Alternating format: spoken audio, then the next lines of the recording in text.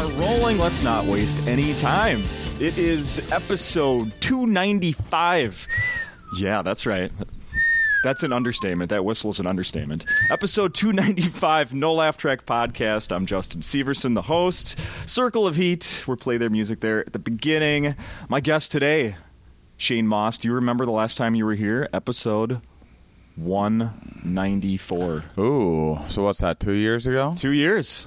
2 years. April of 2016. Oh, wow. We are now May 2018. Wowzers. Tell me everything. Tell me everything. You have a half an hour. Well, since that time, I had a tour. The reason why I haven't been back is because I went on a long indie tour. I did like a 111 city tour with a show about psychedelics. Yes, let me hop in and say that episode 194, we talked about some of that stuff because that was on a Tuesday when you were doing a one-off here. Yeah. Oh, I was doing a one-off at the club here on a Tuesday night. Yes. And I don't remember where, but you were heading someplace else right after that. Yeah. Okay. Yeah. All right. It's all coming back. And so the tour was pretty successful and a lot of fun, and I had someone reach out to me to make a documentary at that time, and I made a documentary about psychedelics, which is the tickets actually go on sale like tomorrow, Friday, for the premiere. It's in a festival called Dances with Films in L.A., so any L.A. listeners can, on June 15th, go and check that out at the Man's Chinese Theater. Holy shit. And the info should be on my website and everything, hopefully tomorrow-ish. So that's been new. I got some other projects in the works and starting to do regular old stand-up again too. Yeah, so. It's funny how you say that. Oh, you know, that old stand-up. Regular old stand-up. So this week you've been here since Tuesday. You did a good trip. Yep. Yeah, I still do it on off nights at clubs because I don't like. I don't want to just drop it on an unsuspecting audience. So I make sure and pick a night when people like know what they're getting into. Yeah. So I did that, and then I do my regular kind of themeless jokes, I guess, through the rest of the week. Though I'm kind of I'm nearing a kind of a theme to my new act. I'm exploring a lot of meaning of life kind of questions. What a lot of purpose driven, like what drives us. This is in the regular set. Yeah. How is that different than the psychedelic Isn't that stuff you're questioning and trying to figure out? Yeah, but I mean it's non-drug related. Okay. So that's the big difference. Okay. They're both very science heavy and more cerebral, but one has a lot of drug talk in it and the other doesn't. Okay. So my regular act doesn't have any talk about psychedelics in it because that's not relatable for the average person. Sure. And so I have a bunch of existential dick jokes to get the regular folks questioning their reality through a series of yucks. Not just regular dick jokes, existential dick jokes. Yeah, I like like a real depressing dick joke. So last week Ryan Stout was here. And I don't know, 15, 20 minutes into the podcast, we started talking about his sobriety. Yeah, about like he's like, I don't drink anymore. I went through a phase where I tried to eat like as a vegan and all these things, and he was explaining why he's been dropping all these, alcohol and any other, trying to get the connections in his brain to go back to the normal. Whatever that means. Right. I mean, and as he's saying all this stuff, I couldn't help but think, and I even said it as we were recording, I'm like, yeah, Shane Moss is here next week. Yeah. Couldn't be more opposite of what you're talking about right now. This is, wow. Yeah. Could not be more opposite. Yeah, well, I haven't done a psychedelic since December 31st, so that's kind of a long time for me. And I'm not drinking at the moment. Okay. And it's been since like last July or June since I had a drink, and I still do a couple other. I do some MDMA from time to time, like 2-3 times a year. I'll do some cocaine like twice a year, just wait a minute, the research is done? What's going on? A really speedy regret. No, I had during the filming of the documentary, I ended up I was doing getting ketamine treatments and all of these other, exploring the myriad of psychedelics, and I did enough to push me past the brink of sanity, and ended up. It's not much of a spoiler because it's probably going to be in the trailer, and it's like opens with this in the film, but I ended up kind of losing my mind for a bit there. I ended up in a psych ward for 7 days. You did? I did, yeah. And it wasn't it wasn't my choice. I would have pulled out of it without that extreme of measures, but okay. I basically I just kind of did enough psychedelics to where I was just like not coming down from them, and then I was seeing a lot of connections and getting messages from some other dimension or the future or whatever I thought that it was at the time, and it became really overwhelming. And so that's why I haven't done. And I actually did psychedelics again since then, but then I also had another manic episode in January, so I can't do psychedelics for the foreseeable future. I'll do them again, but yeah, I was. You didn't see this coming, obviously. Well, I was trying to push my mind to kind of see what the limitations were, and the main thing was that I was seeing really, really amazing positive benefits. I was as creative as ever. I was really on top of things. I was kind of like getting my shit together, and that's when I quit drinking, and like to get healthier. And then I just started and I was like, well, if I'm feeling good, maybe I can feel great. And then I would do more psychedelics and I'd feel great and like really be on top. And then I was like, well, what about fantastic? And then I would feel fantastic. And then there's a limit. There's only so good and like on top of things and brain firing at 1,000,000 miles an hour that the human mind can do before it reaches kind of a breaking point, and everything turns into like a simulation or something like that, and things get really strange. I listened back to when you were here 2 years ago. One of the things you said, I have it written down here. This is you talking. This is a quote from you, Shane Moss. Most things that feel really, really good, I'm skeptical of. Yeah, exactly. Yeah? That is. Yeah, and I do Kratom from time to time at the moment, like twice a month. If I still have a couple sore foot days once in a while, so I'll take for that. And that stuff feels great. It's what is I don't know what that is. It's like a natural opiate, basically. Okay. It's a supplement. It's legal, and it's like dirt cheap, and it's not legal in every state, but in most states.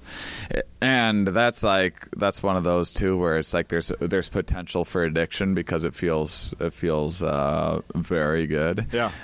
So I stick to that, but we had a very small budget for this documentary and a very short amount of time to film it, and we were really trying to capture these experiences and as many of them as we could in the limited amount of time that we had. So I wasn't giving myself the kind of integration time that I would normally, or that everyone should give themselves. That integration is incredibly important, taking the lessons from your psychedelic experience and taking time to apply them to your regular life and try to make improvements in terms of exercising, meditation, journaling, those sorts of taking positive action for. And so I wasn't doing enough of that, and I was doing more psychedelics, and then eventually just some stuff it just flipped, and things got real crazy and intense, and I became very, very paranoid, and I at one point didn't sleep for like 3 weeks straight, and that's kind of when I lost my mind. Yeah, you need sleep. Yeah. So I was having a pretty extreme manic episode, and so at first it was amazing. Because I've just had limitless energy and was like at least feeling like a genius and everything else, and then you go for long enough without sleeping and things go horribly wrong. Yeah, I can only imagine. I took a little nap before I came here. You kidding me? I love naps. I did. I couldn't nap then. I couldn't sleep. I couldn't. It was if I went to sleep, it would feel like these kind of worlds that I had been visiting on psychedelics, and these things, whatever it is that I'm interacting with in my head or whatever. That people interact with when they smoke DMT or whatever. Yeah, it seemed like they started to try to come back through, like it wasn't just a one-way little tunnel. And so it felt like I was like trying to like something was trying to control me. Yeah. And so then I would stay awake to kind of keep a lookout for it, because every time I go to sleep, it would seem like I was like being possessed by something or other, and things got real wild for a little while there. I guess I don't know for sure, but I feel like a fear that people have of why they don't mess with that stuff at all is that is going to happen to me, and it's going to happen forever, and I'm never going to be able to snap out of it, right? Yeah, I mean, I don't think that's the case, but I mean, they can change people. I feel like now, sometime after that, I'm as on top of things as I've ever been. I feel like a much better person. Oh, good. For it. I'm like getting in shape. I'm very productive right now, and putting out some of the best writing that I've done since I kind of wasn't writing as much once I had the whole show together and went on tour with it. And so I'm back into writing a ton and exploring some pretty big ideas, and my podcast, Here We Are, is going really well. Good. Thank you. Yeah, I listened to a few just this last week. Oh, thanks. No, I had not been listening for a little while. Now, what you've been telling me about that happened, and stopping doing things December 31st. Were you talking about the stuff on your podcast? A little bit. I started a Patreon so I could share like my personal life, because it's okay. I heard you referencing that because I mean, there's not as much of a place for my personal life in my science podcast where I'm interviewing guests about their research or whatever. It would almost be two different. Yeah. So it's I just got done doing a podcast about the effects of social media on our social lives with it, and so it'd be like to crowbar in like where my mental state is at the moment would seem out of place. Yeah. And it's just a different podcast than, it's not like a casual conversation like this or whatever. It's it has like a kind of a stricter purpose, or I don't know. No, I know what you're saying. Did you find an expert on that here in Minnesota? Yeah. Oh, okay. Yeah. I recorded four different guests at the U of M. Oh, yeah, nice. Yeah, nice. So sorry, we got to cut this one short. I didn't know. When I was originally told about this, it was they didn't tell me, or it was a different time or something. I don't. Yeah, know. it was going to be earlier. Whatever, it's fine. No, I would have a lot more time. One of my daughters has a choir thing that I'm going to go attend. Yeah, good. Yeah. Oh, what kind of drugs would you recommend for that? Sixth graders singing. MDMA. For sure. And that only lasts like 10, 15 minutes, right? The program No. itself is going to be about a half an hour. No, that's MDMA is like a 4 to 6 hour investment. But yeah, a little ecstasy, it'll really make you appreciate a children's concert. Sure. And let me add that my parents will be there, as well as my ex-in-laws. Yeah, no, my ex-wife. You'll probably like it. Really smooths over a lot of social relationships and whatnot. MDMA is what. I like doing MDMA or MDA, which is even better with my girlfriend, and it's just it's like really good for expressing yourself, and it's a very like lovey-dovey kind of. So yeah, you do MDMA, go to your daughter's, you'll get like very like sentimental and, Let me be the star of the show. Yeah. Well, I think you'd just really appreciate it. So in fact, I recommend all parents out there that have to attend some Brutal. Not that your daughter's concert is brutal, but something that maybe isn't. You wouldn't. If you didn't have children necessarily attend. Oh, I'm just going for fun, man. These are awesome. Yeah. You know what the great thing is about having children is you get to attend. It's less weird when I show up without one. Right. Yeah. You know, Hall & Oates was in town last night. Those tickets are expensive. These kids shows, free. Yeah, see? There you go. Well, now you're talking me into it. I might cancel my show tonight. Go check out your daughter's choir. Well, you would have time to do both. Oh, good. Oh, well, you're really selling me on it. I know, I'm telling you. I was reading a thing earlier today. Jay Moore, comedian, actor. Okay. Yeah, he's doing stand-up right now, offering refunds to people if they're not satisfied with his humor. Okay. Well, yeah, I mean... Yeah, do people take that? I have no idea. Like, what if somebody came up to you like, that sucked? I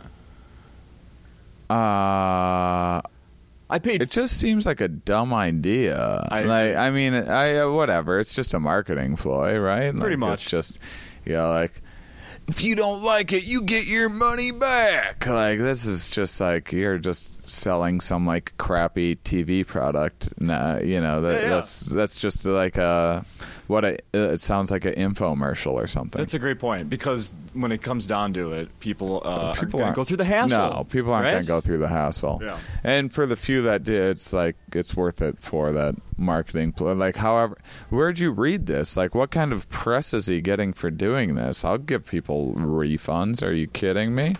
If that moves tickets, what a scam. I'll tell you what I did. It's something I do before every recording. I Googled the term stand-up comedy.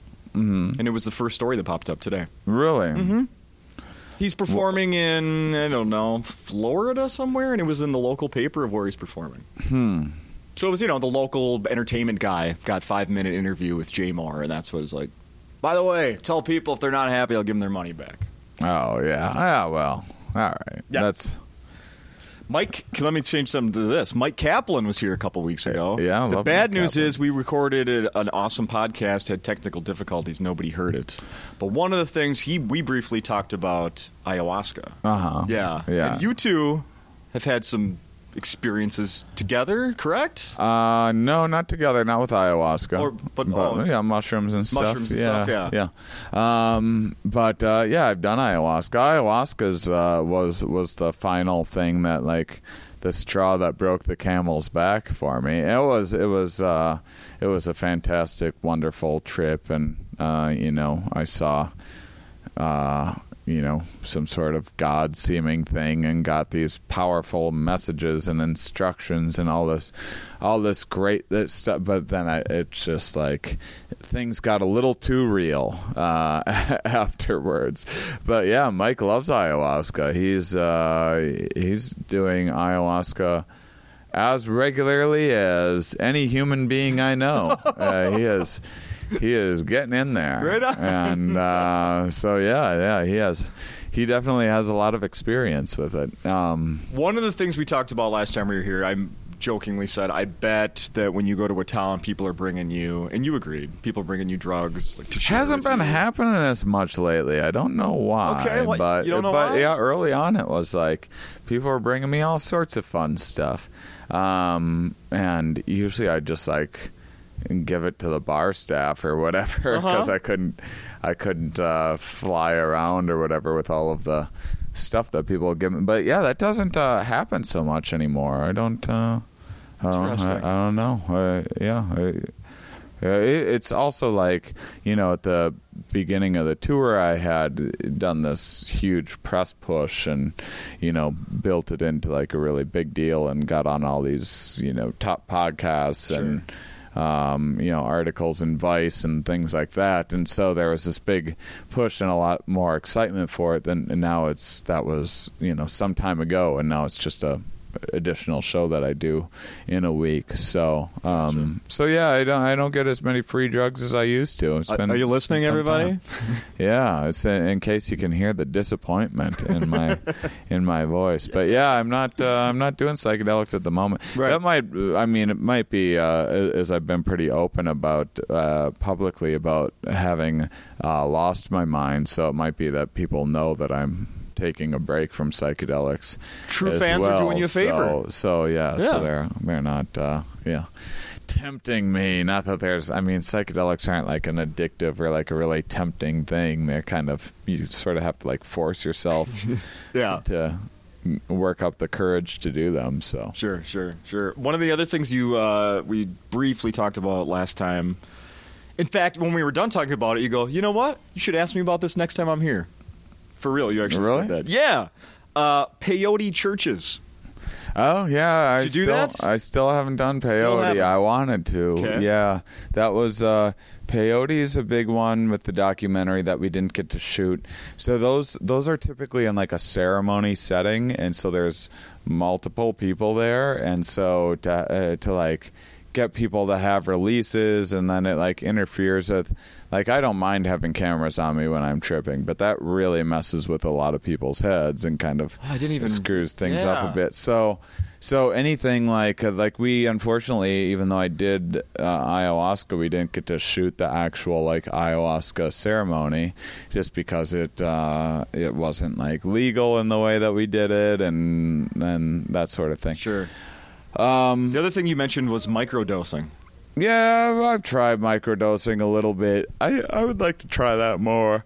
Well, once I ease back into psychedelics, I'll try microdosing first. The little bit that I've done of it, I didn't really care for it that much. It didn't. But I mean, a lot of people rave about it and say it's just the best thing. I've tried it like a couple times. Yeah. You know what we were talking about when you were here? We were joking about that it's going to work for you and you're going to be writing new comedy specials every like 6 months because you're going to be so creative. It's just going to... Yeah. Juices are going to be exploding out of you. I mean, it's definitely a creative aid, no doubt about it. But I mean, there's only so far you can go into the imagination before it's just not relatable to anybody else. I mean, some of these experiences, I mean, I've seemingly been to like other dimensions and lived thousands of lifetimes and seen like weird gods and spirits and the whatever's running the simulation that we're all in, and that's all stuff that is not really terribly relatable to the average person in their cubicle job or whatever. Yeah. God, I wish we had like another freaking half an hour, man. Let me look through this stuff real quick here. Sometimes less is Jay Moore.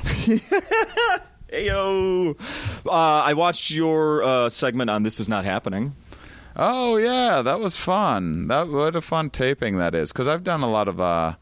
not a lot, but I've done late night stuff before, and late night's like a little contrived, and just the way the cameras are set up and everything else, it's like such a overly produced, disingenuous kind of contrived thing, much like morning radio can be sometimes, and it's just a little too formulaic and everything else, and the way this is not happening is shot with like the cameras are like kind of a little more hidden and floating around, and it's more like performing at an actual comedy club. I mean, you're on a stripper stage, but right. And it's a little strange having like people behind you as a comedian, because you have like an odd, it's a 360 stage, but the feel of that show and everything is really fun. I was really grateful to be part of it. The story was really good. Oh, thanks. Do you do that one on stage like normally? Is that part of your act? It used to be part of A Good Trip, and then but I didn't like it in there. It's a good, fun story, but it also kind of puts psychedelics in a negative light. Yeah. I love how you preface it. Yeah. It's not the LSD's fault. I'm not blaming the LSD. Yeah, and the Good Trip show was kind of meant to be breaking the stigma of those things. So it didn't fit right in it. So it was a much better fit for a show like This Isn't Happening, which is like series of like real life after school specials or something like that. Like This Is Not Happening is more of a don't try this at home kind of a show. So it's usually like things going horribly wrong or whatever. Yeah. Where I want a little bit more about this documentary. Where are people in Minnesota? Where am I going to be able to see it? Do you have any idea? No, because this festival is where it debuts, and that's where like hopefully the industry will be coming out to that, and distributors, and then we'll be talking about it at the end of June or in July perhaps. So that's the plan. So I won't have that information for some time, and then there needs to be contracts sorted out and figure out when I can make announcements about it and everything else. So I don't know, but this is a pretty good festival. It's not like Sundance or something like that. It's like a second tier. It's like a very good second tier festival. This is like, it was very low. There's a producer, a director, and me, and we had a pretty low budget, and we're competing with. I know a film about psychedelics, an independent film about psychedelics that spent 6 times our budget on. 10. No, more like 15 times our budget on the opening credits of their film, on an independent film. So that's how little. So we didn't have like a big budget or people that knew what they were doing, and so it was the fact that it still came out being this really nice film. That's a really interesting representation and balanced representation. It definitely made it more interesting that I lost my mind during the filming of it. Yeah. But it was also kind of like it gave it some balance, too, because a lot of your average psychedelic documentary is only going to, like, sing the praises of the possibilities. And so people also get to see, like, what can go wrong. Which is probably important for people. When this thing gets picked up and you're going to start, you'll probably start doing more interviews, maybe more mainstream interviews about it to promote it. You're going to have a good, am I not crushing it right now? No, I'm saying like people that are, how am I trying to, like going on just a generic afternoon radio show, have no clue about what the fuck you're talking about. Right. And you have to present that to them like, am I going to be pushing the positive side, the negative side? What side are they? Oh, yeah. Mostly I'll be pushing the positive side just because the stigma against them has already kind of filled the negativity quota. Okay. But, there's just a lot of people that aren't going to listen or hear it. There's people that are just like dead set against, considering these things. I was talking about psychedelics once on morning radio in where was it? In like Oklahoma, like Tulsa, Oklahoma, I think. And this guy called in, and he was like, "Man, this guy sounds higher than a grocery bag." I don't know what that means. Nope. It was apparently an attempt at insulting my cognitive abilities with one of the worst metaphors anyone could possibly let's see, what's a real high up thing? A grocery bag?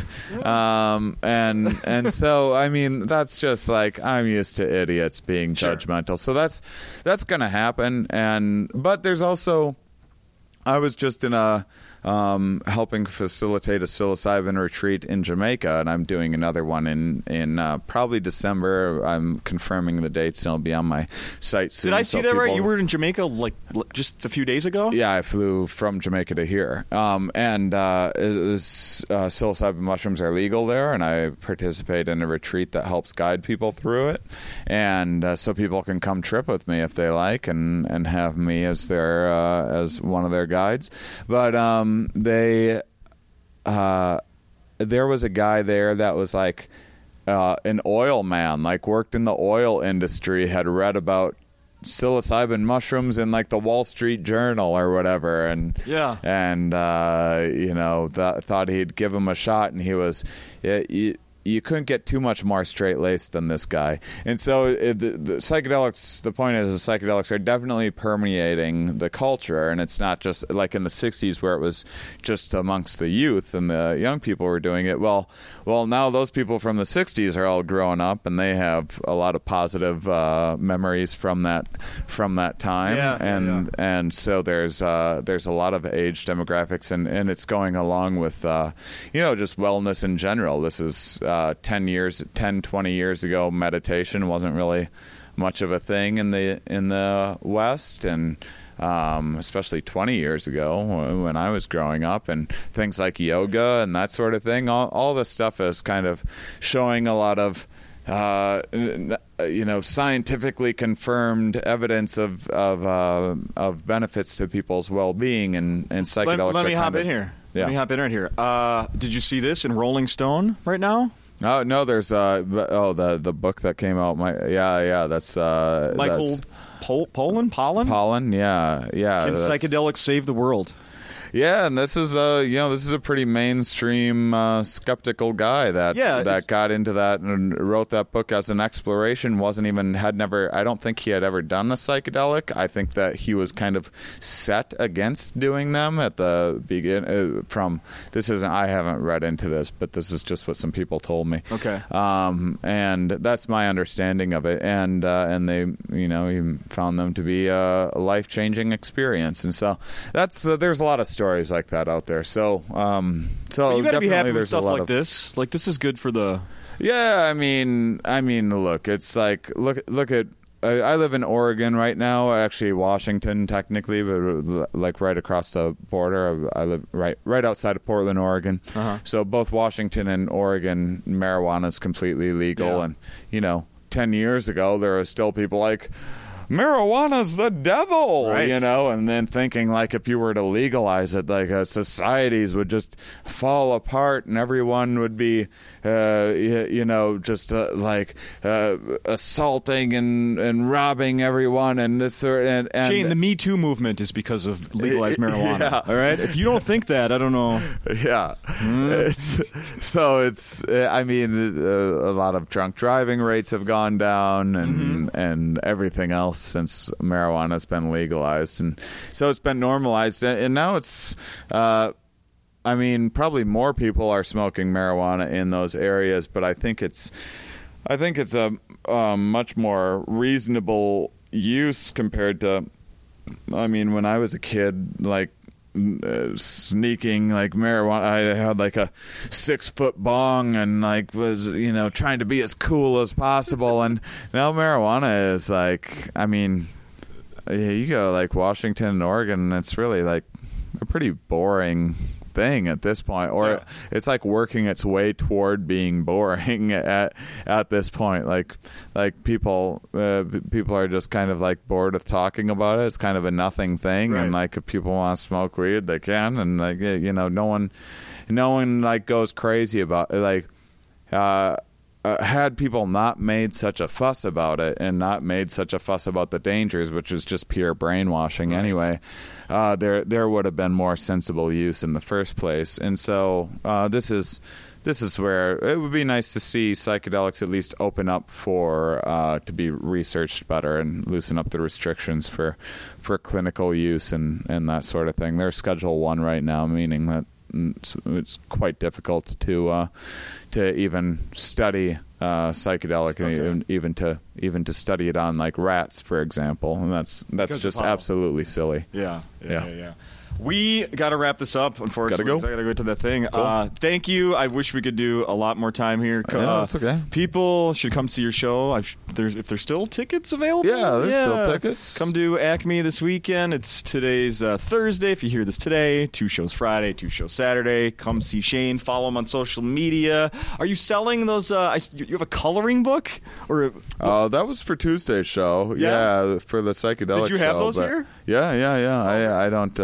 I don't sell them after my regular show. Yeah, but that's those are awesome. Fun. Yeah, it's based on my act. Every picture is a different thing from my act. That's so cool. Yeah, that's so cool. I'm a fan of adult coloring, so awesome. I like the idea.